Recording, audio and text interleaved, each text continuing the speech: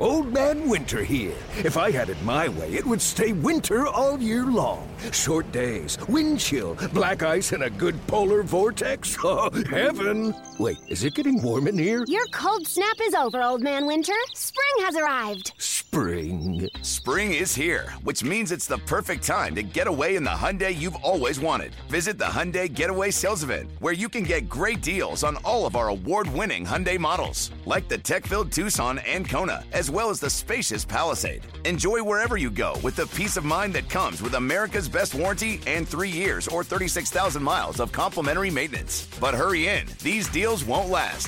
Add more joy to your journey at the Hyundai Getaway Sales Event. Now get 0% APR or up to $1,500 bonus cash on the Hyundai Tucson. Now, during the Hyundai Getaway Sales Event. Offers end soon. Call 562-314-4603 for details.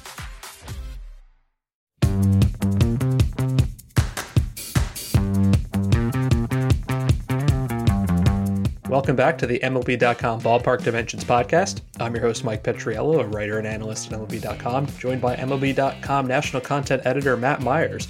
On today's show, we're going to look at the updated All-Star Game ballots. We're going to look at Wander Franco joining the Tampa Bay Rays. We're going to take a minute to gawk at what Matt Olson is doing in Oakland. We're going to share a really weird Braves stat that I haven't seen anybody else talk about that I'm pretty excited to get into. We're going to highlight a couple of guys you should know more about. And as usual, we are going to rant and rave. The first thing I wanted to point out, Matt, is so today is Thursday, June 24th. Did you notice how weird baseball was yesterday? Just in like a single game sense. Like the Padres swept the Dodgers. Okay, that's unexpected, but not weird. The Phillies blew leads of 5-0 and 9-5 and 12-11 to lose to Washington 13-12. The White Sox, Tony La Russa had some great bunting situations presented to him with the pitcher batting in a National League park. Didn't choose to do it either time. The pitcher struck out and grounded into a double play, which was shocking to me.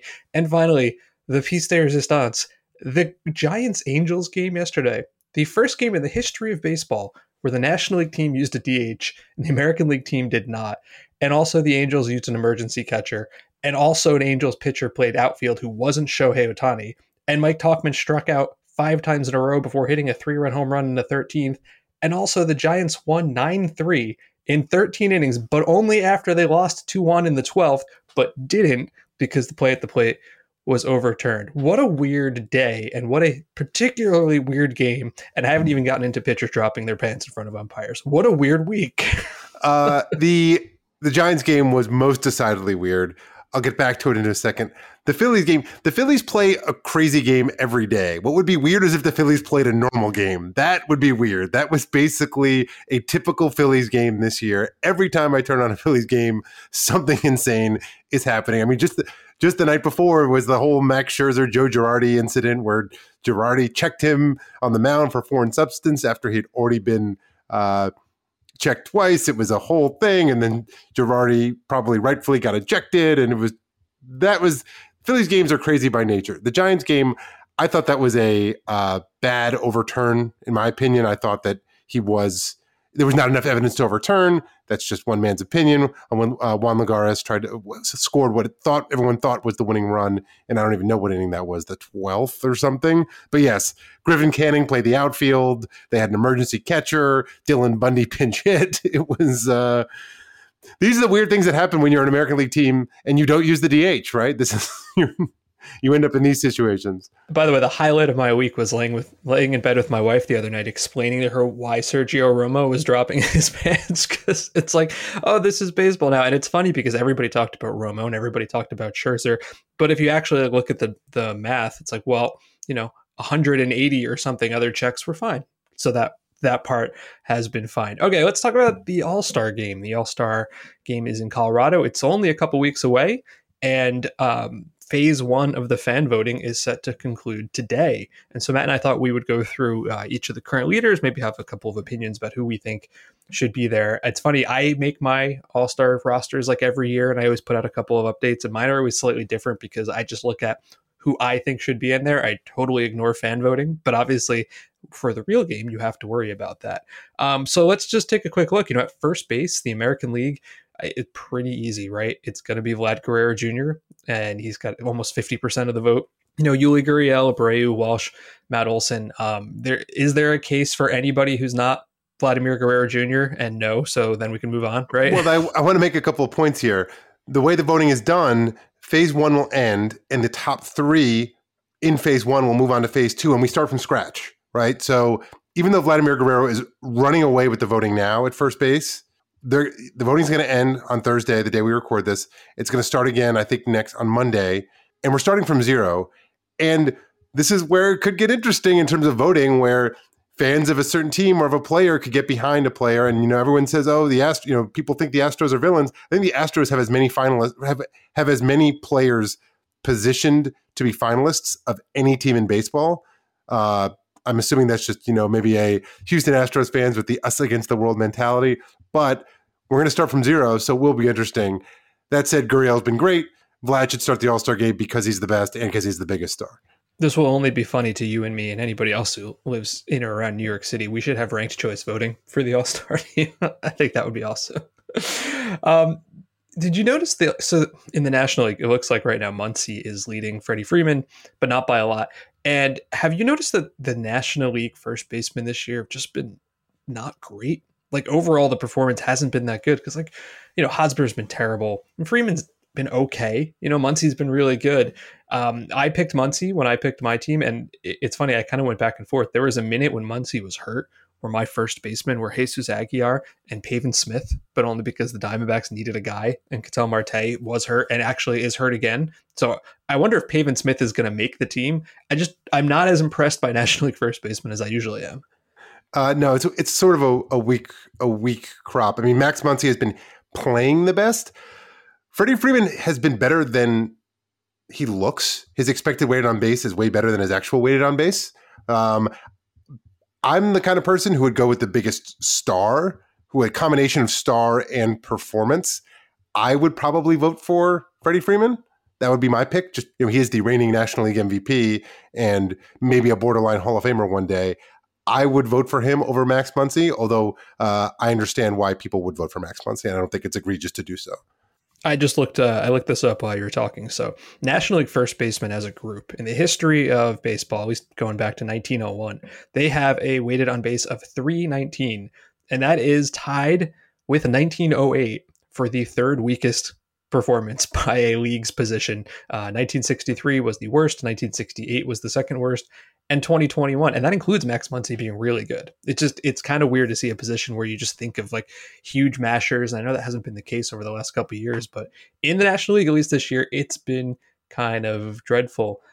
Second base is interesting in the American League because right now you have Marcus Semien ahead of Jose Altuve, and I don't really have a problem with either of those guys. Like they've each been very good. They are the two second basemen on my own personal list, but Simeon's had kind of a weird year, right? Like wasn't that good to start the year. It was amazing in May and then has been only okay in June. Like if you actually look at it now, Altuve has been a better hitter. He's had a pretty big rebound from last year. And was it just last week we talked about how great the Astros were? I can't, what's time anymore, right? The Astros are amazingly good. Nobody wants to talk about it, but they are great. And I think you're right. They're going to have like 6 hitters on this team. It'll be interesting to see if Altuve, when they go to the finals, can win the vote, because in many ways he's maybe the biggest villain in some ways in baseball right now. I was talking to our Astros reporter Brian McTaggart, and he was like, it's relentless on the road. Altuve gets it. It's like he's become the symbol of the Astros sign stealing scandal. For whatever you think of it, it's just he's become the focal point. He gets booed the worst, but I think he's probably the choice. But my guess is for that reason there'll be enough of anti-Astros sentiment, and Semien will get it. So far, I have more or less agreed with the fan choices. Here's the first one where I have some issues. Okay, in the National League at second base, Ozzie Albies is leading, and not by a lot. He's leading with 18% of the vote here. So it's not like he's crushing the voting here. Adam Frazier second, Gavin Lux is third. Well, I'm not into it. Like, first of all, Lux has not had a good year, so I'm out on him. Albies has been decent. He's been fine. Has he been better than Jake Cronenworth? No. Has he been better than Adam Frazier, at least this year? No, I don't think so. And I understand this is not an aspect of fan voting, but you got to have a Rocky, and that's probably going to be Ryan McMahon. Well, you also have to have a pirate. It could be Adam Frazier. Well, it's got to be Frazier or it's going to be Brian Reynolds. Like, that's it. Yeah. So that's my second pick. I mean, I went with Frazier and McMahon kind of to like fulfill those requirements, to be honest. Albies is an interesting player in general. I feel like he's just kind of settled into being, this is who he is, which is good player, but not. Yeah. A couple years ago, it looked like he might be he got out to that really hot start. I want to say it was 2019. It might have been 2018. And there was this look of, oh, this guy might be a superstar. But it's basically just who he is now, which is like a good player, but a guy who's going to hit 260, 330, like 480 with some speed, got some pops, up the middle player, good player, but I'm not sure he's much more than that. Yeah, I agree with you. He's a good, solid player, but I'm not putting him in, the Soto, Acuna, Vladdy, Tatis. Like there's a level below those guys. All right, third base in the American League, Rafael Devers is leading by a lot over Bregman, who's hurt, and Yoan Moncada. Those are the top three. I don't really have a problem with that. I would maybe talk up Jose Ramirez a little bit because he's had a really good year, but what a return to form by Rafael Devers. And I got to say, even on defense too, he looked pretty rough in defense last year, and that's been better. I have, kudos to the fans on this one. I have no problems with this one. Devers, it's easy choice to me. I love Moncada, but he just has hit for no power this year. And Bregman's hurt, so Devers easy choice for me. Yeah, I'm going to I'm going to recuse myself from this next one, from National League third baseman, and that is because my whole rant later on is built around National League third baseman. I will say right now the voting is Bryant, Arenado, Turner, and then Riley, Machado. I'm opening the floor to you. Well, it's a weird one because, Bryant plays a lot of places. So I guess, he has to be on the ballot somewhere. I think he's most identified as a third baseman. So, You're stepping on my rants here. You're stepping on me. I'm trying to say this seems fine. We'll revisit this one later, you guys. This is a teaser for those of you who are not in the podcast business. This is what's called a teaser. It's fine. All right, American League shortstops. Xander Bogaerts is up by a lot over Bo Bichette and Carlos Correa. How could you possibly argue that? Bogaerts has been fantastic. Correa has been fantastic. There's a huge gap between those guys and Bo Bichette. I did want to briefly mention Isaiah Kiner Falefa, who has been talking a huge game about how he, thinks he belongs in this race and is a better shortstop. And I love that. Like, why would you not think you're great if you're a big league ball player? And his story of going to like infield to catcher to third and winning a Gold Glove, like he's cool. I like him very much. And I like that whenever I tweet about him, his dad likes my tweets. Like, that's one of my favorite parts about it. There's also not an argument for him, I don't think, here. He's a league average hitter who's a pretty solid defensive shortstop. And you have Bogaerts and Correa, who are both having like MVP caliber seasons. Of course. Bogaerts, I'll take him. Part of my argument for Bogaerts is also an aesthetic one. He has a swing like no one else in baseball. That this sort of like one arm, like that he gets a lot of extension with one arm, and I just like watching him hit. So tie goes to the aesthetics for this for me. National League shortstop, I'm going to say something I didn't think was possible to say. Is Fernando Tatis Jr. still underrated? And here's what I mean by that. Like, we hype him constantly, right? And whenever I write something or tweet something about like how amazingly good and putting him in a historical context, it's funny because like 20% of the replies are stop hyping him so much, like market the stars, but not like that. And here he is with a slugging percentage of over 650. You look at weighted runs created plus, it's 70% better than league average. He's got 15 steals. I know the defense has been like inconsistent. He's made a lot of silly mistakes, but man, he is living up to all of the expectations. He's not going to win the MVP probably because I think Jake DeGrom might win the MVP if he stays healthy, but he's certainly in the conversation. He's leading the vote, 36%. Baez, who has not been that great, next. Seager, who's been hurt, is third. Where's Trey Turner? Give me Trey Turner. No, give me Brandon Crawford. He's been unbelievable this year. The All-Star game is made for people like Fernando Tatis Jr. This is the guy people are going to watch. This is the way it should be going. And I will say, I think that over the years, the fans have generally gotten better. Partially is that because the voting starts later now and is all online. So you're way less susceptible to the guy who just had the great April, right? We're not starting the voting didn't start till June. So there was way more of a chance for things to kind of even out a little bit, and some of the better players who maybe start a little slow to kind of pick things up. And I think that generally speaking, the fan vote, we don't see these like weird out of nowhere. Like, why is this guy starting? That used to pop up a bit prior to when they moved the voting back.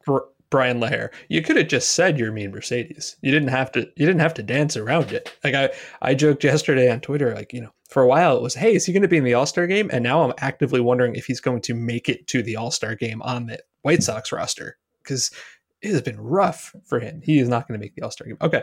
American League outfield. This one's kind of weird for me because we have some huge stars who are hurt. The top, let's say, I'll give you the top 5 in fan voting, right? Number 1, Trout. Number 2, Judge. Number 3, Byron Buxton. Number 4, Adolis Garcia. And number 5, I was kind of surprised by this, Teoscar Hernandez, who's been great. I did not expect that fan support. Here's the problem with this top 5. Trout's hurt. I don't think he's going to be back by the All-Star game. Buxton is hurt. He's definitely not going to be back by the All-Star game. And, if you knock those 2 guys out, like when I put this roster together, I understand this is not how fan voting works. The outfield is a really good place to like squeeze in the guy you need representation from, So for me, that's like, oh yeah, Mitch Haniger. Let's get a Mariner in there. Perfect. Oddly enough, despite how good the Rays have been, it's really hard to find a Ray. And that's partially because of their whole like ethos of we don't have stars, we've got tons of depth. It's also partially because Glasnow is hurt. I think Austin Meadows might be the guy here, maybe Mike Zunino. But the name I wanted to point out, who is not doing great in voting, he's 9th, is Cedric Mullins, who has been awesome. Like he absolutely has to make this team. And I think he will. He's been one of the most fun stories of the year, as we highlighted on this show, I think 2 weeks ago. This is going to be an interesting one when they reset the voting, because I do think fans will probably respond to Trout and Buxton being hurt and less likely to vote for them. The other thing, just for that reason, because it's like, oh, well, I'm not going to vote for a guy who's hurt. Also, another factor that I didn't mention before about why I think fans have gotten better at voting is that now with the online ballot, everyone has like sortable stats there. So it's very easy when you're voting to see like, oh, this is not, when we were kids, Mike, and you had the punch card at the ballpark where you're just kind of guessing based on what you remembered from the stats in the newspaper. Or just names that you recognized. It's, oh, I can see right now, I can sort based by OPS or home runs or batting average or RBIs, and it's very easy. I think that we also might see teams start to do campaigns when guys are finalists. I think the path for Cedric Mullins to start the All-Star game, once he's on that finalist ballot and people see his stats right next to everyone else, is very interesting. It's also going to be pretty wild if somehow Alex Verdugo ends up starting the All-Star game and Mookie Betts does not. Oh, that's mean. I mean, it's not wrong, but it's mean. All right, the National League number 1 vote getter is obviously Ronald Acuna Jr. No complaints there. Number 2 and 3 are Reds teammates Nick Castellanos and Jesse Winker, but they're both crushing the ball. No problems there whatsoever. And then you get into Mookie Betts, Chris Taylor, Juan Soto, Jock Peterson, Bryce Harper, Tyler O'Neill. I think this is going to be an interesting battle of fame and track record and what's actually happening this year. Like Juan Soto to me is in the same class as Acuna and Tatis and Vlad, but he's having a good year. He's not having a great year. Like he's not hitting better this year than, let's say, Mike Yastrzemski, or even Kyle Schwarber. And certainly I think he's more talented than that. I want to see him more than that. But then you just sort of get into your own like personal outlook of what is the All-Star game? Is it the biggest stars? Is it just the guys with the best season to date? And that's, I think, a different opinion for everybody. Almost kind of Betts falls into that a little bit too. Like he's had a good year, hasn't had a great year. And I wonder what people will do with Tyler O'Neill, who's been hurt and missed a little time. And I don't think he qualifies. So maybe that'll hurt him because you're not going to see his name, but he has been really, really good this year. I think this top 3 is going to stick. Reds fans are a passionate bunch. And I think that there's going to be like a real excitement to vote for Castellanos and Winker, which I understand. Like you, for me, I would have Acuna and Soto on my ballot, no question. And probably Betts is my 3rd, although Castellanos is, I'd probably take him over Winker just because I think the track record's a little bit stronger. Yeah, what's going to happen is if Ozzie Albies wins the fan vote at second base, right, and then Ryan McMahon has to be placed on there as the only Rocky, because Trevor Story is a bigger name, but there's lots of good shortstops and he hasn't had a great year, then I think Brian Reynolds has to be one of your outfielders. And he's been great. So it's not like a gift, but like, would you necessarily put him over Juan Soto normally? No. Might you have to do that this year? Possibly. That's always like the fun kind of jigsaw puzzle. All right, American League catcher.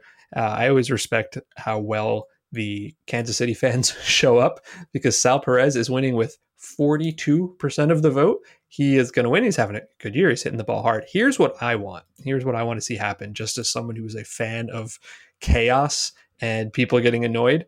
I want Yasmani Grandal, who is now hitting, he's up to 172. It had been like $130 for 2 months. I want him to make the All-Star team. And there's an argument for it, right?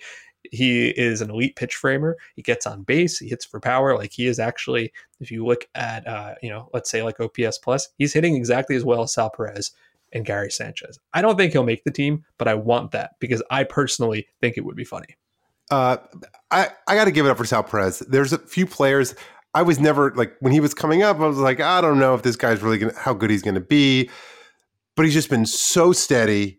He seems to be hitting for more power than he ever did, which has been really impressive to me. And he just, other than, he had that freak injury and he missed all of 2019, but just has been incredibly durable. I remember in 2014, the Royals, he caught 150 games. Then they went to the World Series and he caught every game.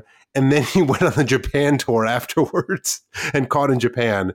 So he's just been someone who he posts up, as they say, and he's really also a great personality and a great ambassador for the game. So I have no issues with him starting in the All-Star game. You know what I would like to see Sal Perez do? I would like to see him in the home run derby. I think he'd be a lot of fun. We know some of the guys, like we know Ohtani's doing it. We know Alonso's doing it. We know Vlad Jr. says he's probably not going to do it. I want to see Sal Perez do it. Like he's, swings at everything. Who cares? It's a home run derby. He crushes baseballs. And as you said, he's fun. Like, would he not be fun to watch during the home run derby? He'll never do it, right? We'll never ask him to do it. Like, I want that. Sure. I'm into it. National League catcher Buster Posey, who is having like a monstrous comeback season, is the number one fan vote. No problem with that. Yadi's number two. This kind of gets back also into who do you want to see versus who is having the best season. We had talked about how Yadi had been kind of crushing the ball for a while. He's pretty rough over the last couple weeks. He's back down to being like a league average hitter. And National League catcher is fun to me because it's the opposite of National League first baseman, where there are like a surprising amount of really good hitters right now, like Buster Posey, obviously. Will Smith has been pretty good. Omar Narvaez has been shockingly good. JT Realmuto, pretty good. Carson Kelly's missed time, but he's been good. You have Wilson Contreras. Even Tucker Barnhart's been hitting a little bit. I don't know that all those guys are going to go down. I don't think I would pick Yadi Molina, but I think he has a chance to win, to maybe not win the fan vote, but once you get to the second round. But yeah, I'm rooting for Posey. I feel like this is the way it should be based on performance and track record, and stardom. That he would be the just starter of the All-Star game, in my opinion. The final position here is designated hitter in the American League. Unsurprisingly, Shohei Ohtani is winning this by a lot. So, like I said, when I put together my own personal ones, I list them out in positions, and I always give Ohtani his own position. Like, he is not designated hitter or pitcher. He is just Ohtani. And somehow that got picked up by Japanese Twitter, because for the last week, I've had like thousands of likes and retweets with like Japanese characters I don't understand. So I think they like that, which like I appreciate. I'm working on a big long form piece about, how amazingly good Ohtani is. Here's the thing though, with Buxton hurt, Nelson Cruz has to make this team, right? So Ohtani will make it as a DH or a pitcher or whatever you want to call him. JD Martinez has been great. Yordan Alvarez has been great. Mercedes has no shot, but you got to get Cruz on there. Well, that's for the manager and the players and all that to work out. This should have been my rant. Who are the 65% of people who are not voting for Shohei Ohtani for the All-Star game? What world is this? Like, come on, people. He has 35%. No one else has more than 16%. He should have like 95%. Well, I think I agree with you. Part of it is, people are going to vote for their own fan base. If you're a Red Sox fan, you're going to vote for JD Martinez. I guess. This is Ohtani we're talking about. This is by far the coolest thing that's happened in baseball this year and in I don't know how many years. It's incredible. This is why I don't have him listed as a DH on my own roster. I have him listed as an Ohtani, because to just say he's a DH does not fully explain everything that's going on with him. All right, that was fun. We will take a quick break and we'll be back with our 3 batter minimum. You know what's a tough pill to swallow? Watching your team strand runners. You know what's an easy pill to swallow? The new daily multivitamin from official MLB partner Roman. The peppermint-coated pills are created by doctors and backed by science.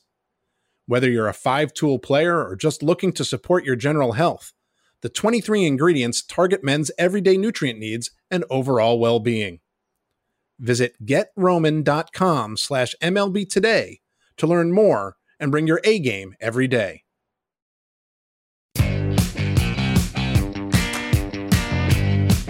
We are back on the MLB.com Ballpark Dimensions podcast. Mike Petriello and Matt Myers will go into our 3-batter minimum, which is 3 interesting topics from baseball this week. We absolutely have to talk about Wander Franco, who has been promoted to the Tampa Bay Rays, the consensus #1 overall prospect in baseball.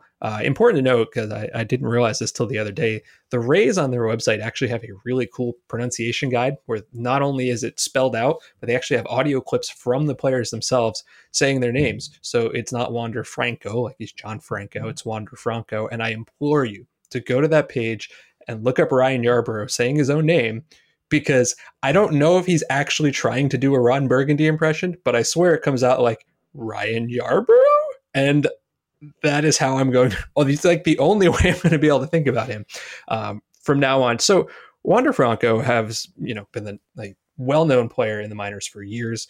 Like I said, a consensus top prospect. He came up, I guess, on Monday night, and his first plate appearance Tuesday. He was called up on Monday, but his first game was Tuesday. Great. I kind of forgot what day it was right now, and it's Thursday, so that was 2 days ago. So thank you.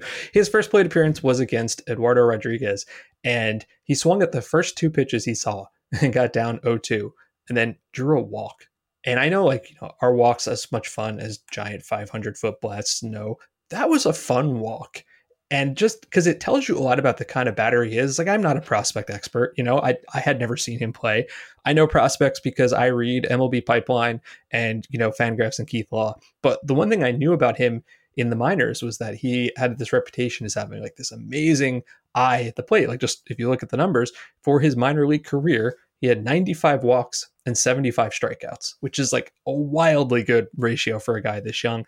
And you saw it just in that first plate appearance. And I know he homered and I know he doubled, but that was the thing that stuck out to me right away. It was you came back from down 0-2 against a good pitcher in your first ever plate appearance and you drew a walk. That I feel like that tells you a lot right there. In the first game with prospects, right? You never know what you're going to get because players come to the majors and they react differently. There was a lot of excitement about Jarred Kelenic's debut, and he's really struggled out of the gate. He went back to minors. I'm sure he'll be back soon. But Wander Franco, there was a lot of attention around that game, and at least for his debut, he lived up to the hype. And he had to take his second at bat, he flew out, and then he hit a game-tying three-run home run, and then another double after that. Was that right? I mean, it was okay. This guy's good. And then he turned another nifty double play later in the game. The Rays ended up losing the game, but not for lack of trying by Wander Franco. Yeah, and 10 plate appearances in his first 2 games and only 1 strikeout, 3 walks, a home run, and a double, which is all super very impressive. Did you realize that the Rays, before they won last night, had lost 7 straight? I know losing Glasnow doesn't help. They got swept in Seattle. I mean, that was kind of the impetus, I think, for calling up Franco was, we just got swept in Seattle. Our cushion in first place is gone. They're now a half game behind the Red Sox in that division. So I think that was, okay, you know what? We have this guy in the minors. He could be an impact player from day one. We need to get this going. I mean, they actually have him playing third base just to get him in the lineup. His natural position is shortstop, but they have Taylor Walls, who had already been called up to play shortstop, and Franco playing third base right now. We actually got our hands on some long-term projections from courtesy of our friend Brian Oliver, Brian Cartwright, who does the Oliver projection system. He put together 10-year projections for Wander Franco, and then our friend friend and colleague Tom Tango put together. He's kind of off that put together a best and worst case scenario for a 90th percentile and a 10th percentile projection for Franco. And I guess it's not surprising considering all the hype around him, but projections by nature are generally pretty conservative. But even the mid-tier projections for Wander Franco are basically, I don't know if superstar is the right word, but multiple time all-star level. And if you look at his 90th percentile projections, you're looking at Hall of Fame level player, which is always pretty exciting. Yeah, no pressure, dude. All the projections are saying, yeah, you'll probably be a Hall of Fame player. He's the youngest player in the major leagues right now. And yeah, I'm looking at these projections and they're interesting.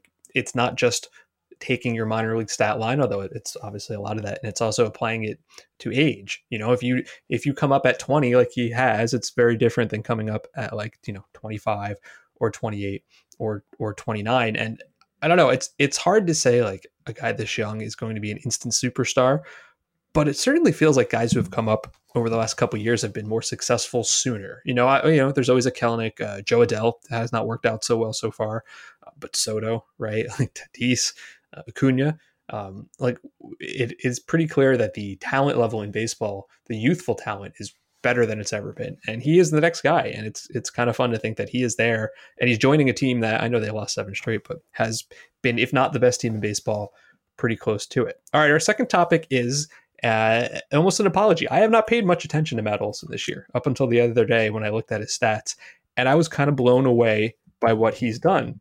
Last year, did not have a good year. Hit 195, 310 on base, a 424 slugging percentage. He actually told Martin Gallegos, who's our A's beat writer in February, and this is a quote, "To put it bluntly, I stunk last year, in my opinion," which I appreciate. I wouldn't go that far. He was like a league average hitter, but he wasn't great. This year, he's hitting 298. He's got a 376 on base, a 604 slugging. So he's 67% better than league average. He has, if you look at everybody who had 200 plate appearances from last year to this year, the second biggest slugging percentage increase behind Vladimir Guerrero Jr., the fourth biggest weighted runs created plus increase. But this is my favorite part here. He has dropped his strikeout rate from 31% to 16%, right? That's the biggest strikeout rate drop by a lot, 15%, right? 15 percentage points. Nobody else is even at 10. And when you think about the version of Matt Olson, who was like a really good slugger from 17, 18, 19, even then he had his strikeouts. He was like a 25%-ish strikeout guy, and now he's down to below or above, depending on how you want to look at it, league average. He's striking out less than the league average, and I wanted to know why, so I spent some time looking it up, and I found 2 quotes from him to The Athletic, actually. So in January, he said part of it was his bat path. He said, "Last year my bat was flat. It was really horizontal." So that one was kind of fun to me because how many times have you heard people say, "Oh, swing level"? I don't think he's swinging level anymore. And then the other one is he talked about was last year when they had Tommy La Stella, he brought this little red pitching machine, right? Which, quote, shot balls out of a high velocity, but at a lower angle. And Olson apparently liked it and has been using it to get on top of the ball. And I don't think we pay enough attention to Olson, because if you look at like the American League MVP, obviously Ohtani, Vlad Jr., there's some other stars, but the A's, again, have been a pretty good team. And I think a big part of it is that, Matt Olson has had this huge comeback. I mean, they are 2 games out, but they're also 14 games over 500. And we maybe should be paying more attention to Matt Olson.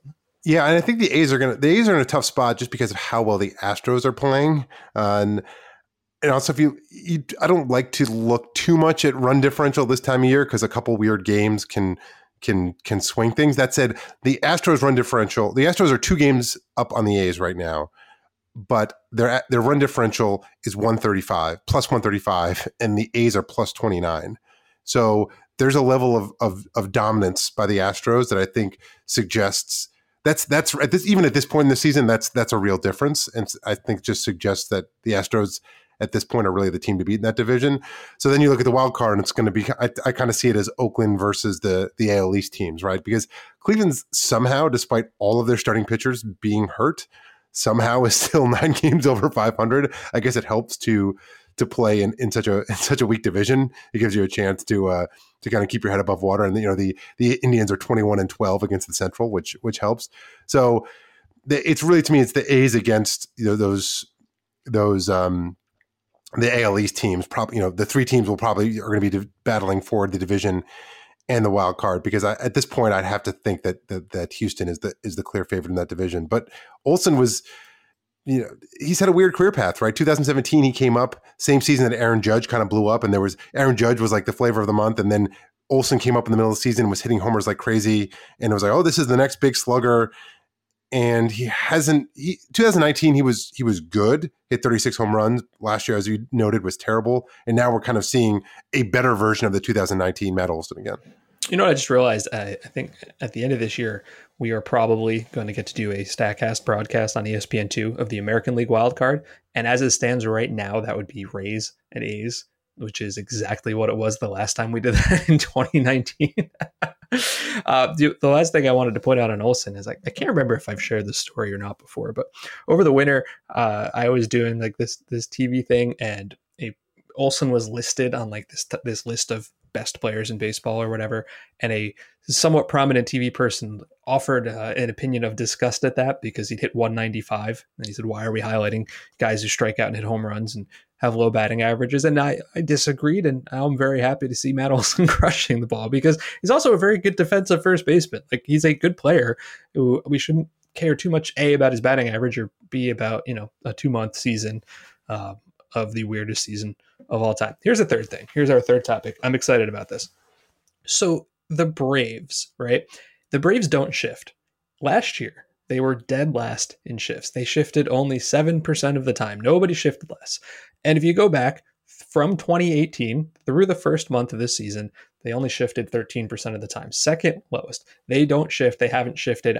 I actually had started writing a thing about, hey, the Braves never shift. I didn't end up finishing it, and now I'm pretty glad I didn't. In April, they shifted 10% of the time. That was dead last. And then in May, they shifted 30% of the time. And now in June, they're shifting 60% of the time. They have gone from lowest in April to second most in June. I haven't seen anybody talking about this. They're shifting lefties 3/4 of the time and righties half the time. Have you seen anybody talking about why, after all these years in 2021, midway through the season, they finally decided, hey, shifting, let's try that? You're the only person I've seen mention it to me on Slack prior to this podcast. I could take a guess, which is just that the Braves pitching has been a little bit of a mess in terms of injuries and guys not really performing even like they're sort of some of their core guys not really performing all that well. And I could see it just of a, hey, we're trying to make things work with a bunch of, minor league 4A types and have to bridge the gap until some of our other guys get, if maybe Mike Soroka will come back this year. It's still unclear. Huascar Ynoa, maybe, when he comes back, he was pitching well before he broke his hand. So I think it's probably, my guess is it's that of just, we kind of need to figure something out for run prevention because we're working with less than our best staff. I don't disagree with you. The team, the pitching staff is kind of a mess right now. It's just unusual. It's unusual to see it implemented like right in the middle of a season like this. I'm not even sure it's helped. It's really difficult to like evaluate the shift because it's not just about, turning batted balls into outs. Obviously that's a big part of it, but the shift does a lot of different things. If you look at, the batting average on ground balls allowed for them, they had allowed the 6th highest in April and now it's 15th highest, but we're only talking about a couple of points. Their infield outs above average is actually terrible in June. So maybe is that they're not used to it? Is that they're not implementing it properly? I don't know. Like, this is a bigger thing than I was able to look into. I just noticed that after years of not doing it, they are suddenly doing it. And I kind of just want someone to like get Ron Washington, their infield coach, on the phone and say, what are you doing? Because I remember last year I asked Brian Snicker, hey, you guys never shift. And he's like, I don't know. Ron Washington tells us what to do. So I don't know. I don't have a good answer to this. I just saw this and I'm like, the world needs to know. And it's weird. And I appreciate that. We're going to take a quick break and we will come back on the Ballpark Dimensions podcast.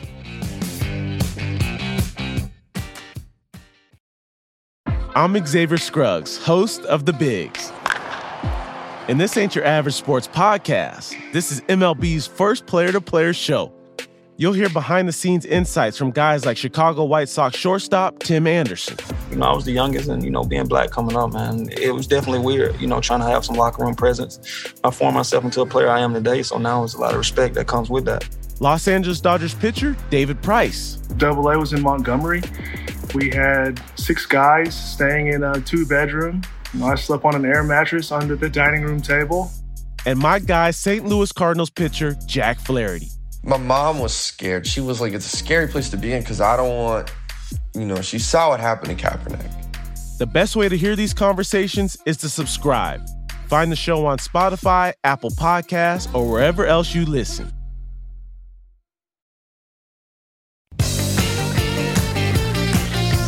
We are back to finish up the MLB.com Ballpark Dimensions podcast. Each week, Matt and I like to pick a player that you should be talking more about, that we should focus upon. I was originally going to do Yankees reliever Johnny Loaizaga here because he's been like shockingly good. And then the Orioles called up a knuckleballer. And after what happened yesterday, I'm not sure how long he's going to stick around.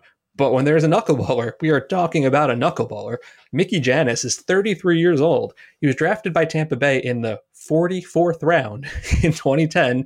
Only pitched for the Rays in the minors for 2 years, got released, and then he turned to the knuckleball, and he spent a bunch of years in independent league, Lake Erie Crushers and Bridgeport, back to Lake Erie, Southern Maryland, Long Island, and got signed by the Mets in 2015 and spent the next 5 years from 2015 through 2019 in the Mets minor league system with the knuckleball, never got called up, didn't pitch anywhere last year, signed with the Orioles this year on a minor league contract. Well, he got called up. He actually got called up and he got to pitch yesterday. And I was so excited.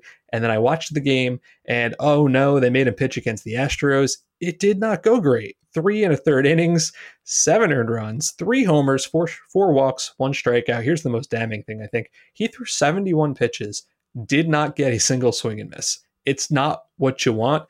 I hope he gets another shot because knuckleballers are cool. We were at like a low point in the history of knuckleballers, right? It's been a decade since Tim Wakefield retired. Ari Dickey retired after 2017. Stephen Wright was around for a while, but he hasn't pitched in 2 years. And Ryan Fierabend tried to do it a couple years ago, a few position players. Knuckleballers are cool. They are weird. They are good for baseball. The Orioles just need to fill innings. I hope that lousy debut is not the beginning and the end of the Mickey Jannis story, because I was so excited when he came up, and the knuckleball is cool, especially when you see like the super slow-mo videos. It didn't go great. I want more Mickey Jannis. That's what it is. If there was ever a time for a knuckleballer to be useful, I feel like it's right now when teams are so desperate for innings of any. So if you could even just be I honestly don't even think you need to be above average. If you could be a mop-up man, but a reasonable mop-up man where you can pitch 3 inning chunks 2 or 3 times a week when in low leverage situations, I think that would actually have a ton of value for a lot of teams. Obviously, 7 earned runs in 3 1/3 innings is you're not clearing the bar. It was the Astros. They're really good. I know. But if you could get there, I would think that with teams so desperate for innings anywhere they can get them, there's never been a better time, I think, for knuckleballers. Okay. Or for potential knuckleballers, I should say. The guy I want to bring up is Royals right-hander Brady Singer.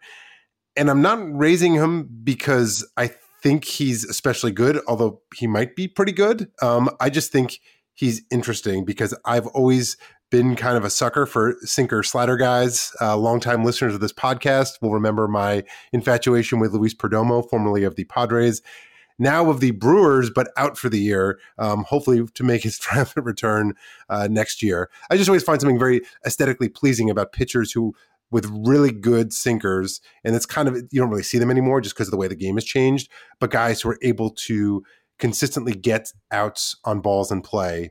It's an aesthetically pleasing way to watch a game of guys who can just really get a lot of ground balls, at least to me that is. And here's Brady Singer, 58% sinker percentage this year, 35% slider. That is the 5th highest sinker percentage among qualifiers. He doesn't actually throw it that hard, which might be an issue down the road, about 94 miles an hour. He is one of 11 qualified pitchers with the ground ball rate above 50%. So that's what I'm talking about with that, consistently get ground balls. He did an interview with David Laurila of Fangraphs in March. And if you are interested in sinker ball pitchers or good pitcher interviews, I would recommend the interview. And this is what Singer said. I'm a sinker guy. I'm one of the few sinker guys that are still around. The big thing now with analytics is 4 seamers up in the zone with a lot of ride. I'm fully 2 seamers. I can make it run and I can make it sink. And now what you might be thinking is, wait, is he a sinker guy or a 2 seamer guy?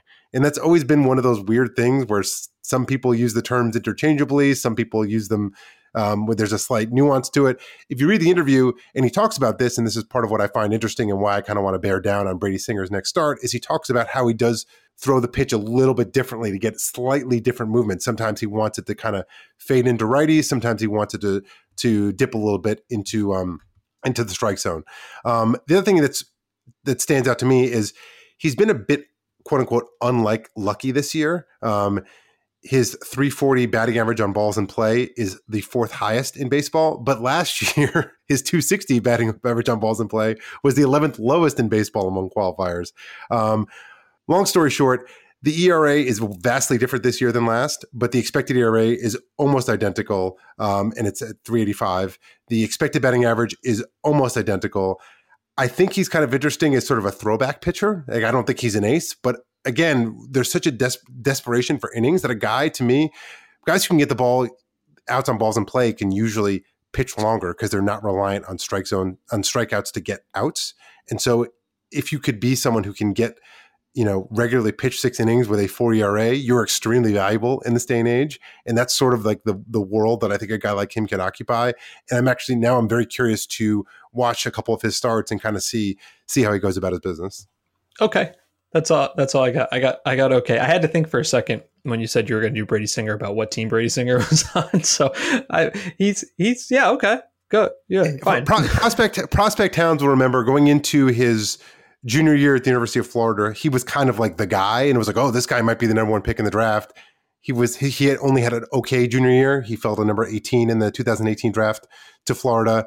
Again, like, I'm not like, oh, this guy's going to be an ace. I don't think he's going to be ace, but he is interesting to me, and hopefully maybe interesting to you now, a little bit interesting to you now as well. Yeah, you're not wrong, by the way, about 2-pitch pitcher. I mean, 60% sinkers and 35% sliders, and that adds up almost to 100%. You don't see too many guys get by with that, and I imagine he's constantly trying to work on a third pitch. But you know what? I like this one because I honestly, like I said, did not know much about Brady Singer. So anytime you can bring something to the table that educates me on someone new, I appreciate it. We're going to finish off with our purpose pitches. Matt and I each like to pick something to yell about. As I kind of mentioned before, mine was going to be about the third base ballot for the All-Star team in the National League. If you were to go to Fangraphs right now and you were to sort by third baseman in the National League and you were sorted by wins above replacement, you would see essentially a 3-way tie, right? Manny Machado with 2.1, Justin Turner with 2.1, Nolan Arenado with 2.0. This is a separate, very quick mini rant. That is a tie. There is no difference in decimal points of WAR. Like, don't tell me that 2.1 is more than 2.0. It's not. It's a tie. And you'd say, oh, okay, well, like, those 3 guys are the best third basemen. You know, a little further down, Austin Riley's had kind of a up and down year, and Eduardo Escobar is there, but like, those are the guys. Not shown on that list, Chris Bryant, who actually would be also tied, basically, but otherwise at the top with 2.2. And the reason for that is, as Matt alluded to before, the Cubs have had kind of a weird year. Chris Bryant has only played 30% of his games at third base. He's played a lot in the outfield because Jock Peterson's been hurt and Hayward's been hurt and Ian Happ hasn't been that great. And he played some first base because Anthony Rizzo got hurt. And they've had other third basemen like David Bodie and Matt Duffy and Patrick Wisdom have all played third base. So Chris Bryant has not played much third base this year. And so when I included him on my hypothetical all-star team at third base, excluding Manny Machado, Padres fans got really, really mad about it. And the reason for that was, well, Chris Bryant's not playing third base this year. How can you consider him a third baseman? Well, here's the way this works.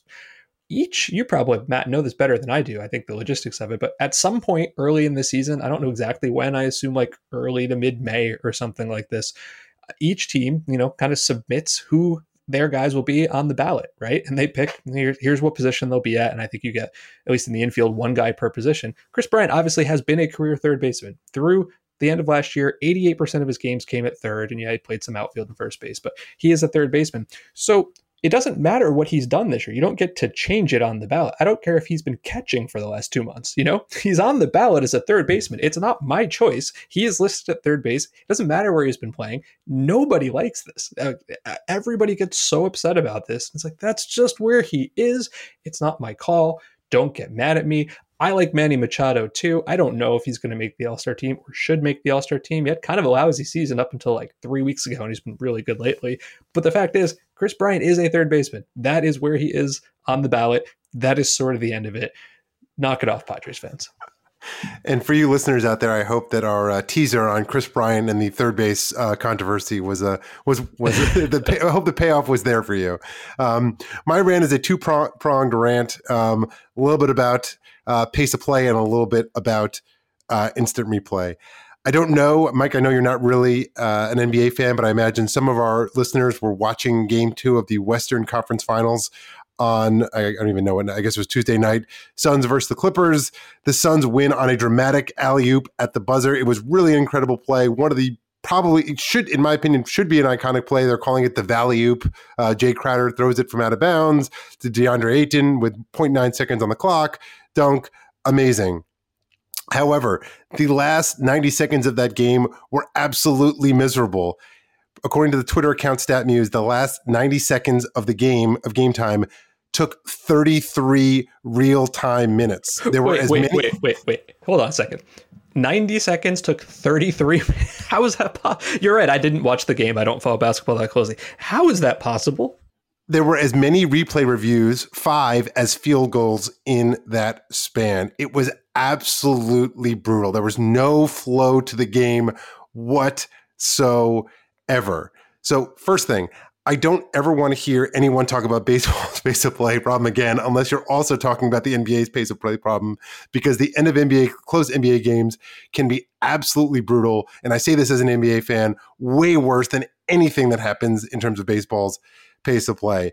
Secondly, this was also a perfect example of be careful what you wish for with instant replay, because what should have been an all-time classic game was absolutely destroyed by replay reviews. You had like one replay where it was like the ball was tipped out of bounds and they had to review, was it out of bounds by this guy or forced out by that guy? And by like the letter of the law, it was actually, off the hand of the ball handler, but it was kind of forced out by the defender. It's the kind of play that never would have been reversed until they instituted replay, and no one would have ever thought twice about it. And then on the alley-oop at the end, no one celebrated because all everyone did immediately was like, okay, they're going to review this. So like there was like kind of a half-hearted celebration, and the players kind of put their arms up and they just kind of looked at each other like, is this going to count? And it was like, that stinks. Like this should be like such an iconic moment where basically, the players should be going nuts, the fans should be going nuts. And everyone just kind of stopped and looked at each other, and they went and reviewed it. And it took 8 minutes for them to determine that it was going to count. And they had to check the clock, and then they put, 0.7 seconds on the clock. And then it was just, I think that, we've lost the plot a little with replay.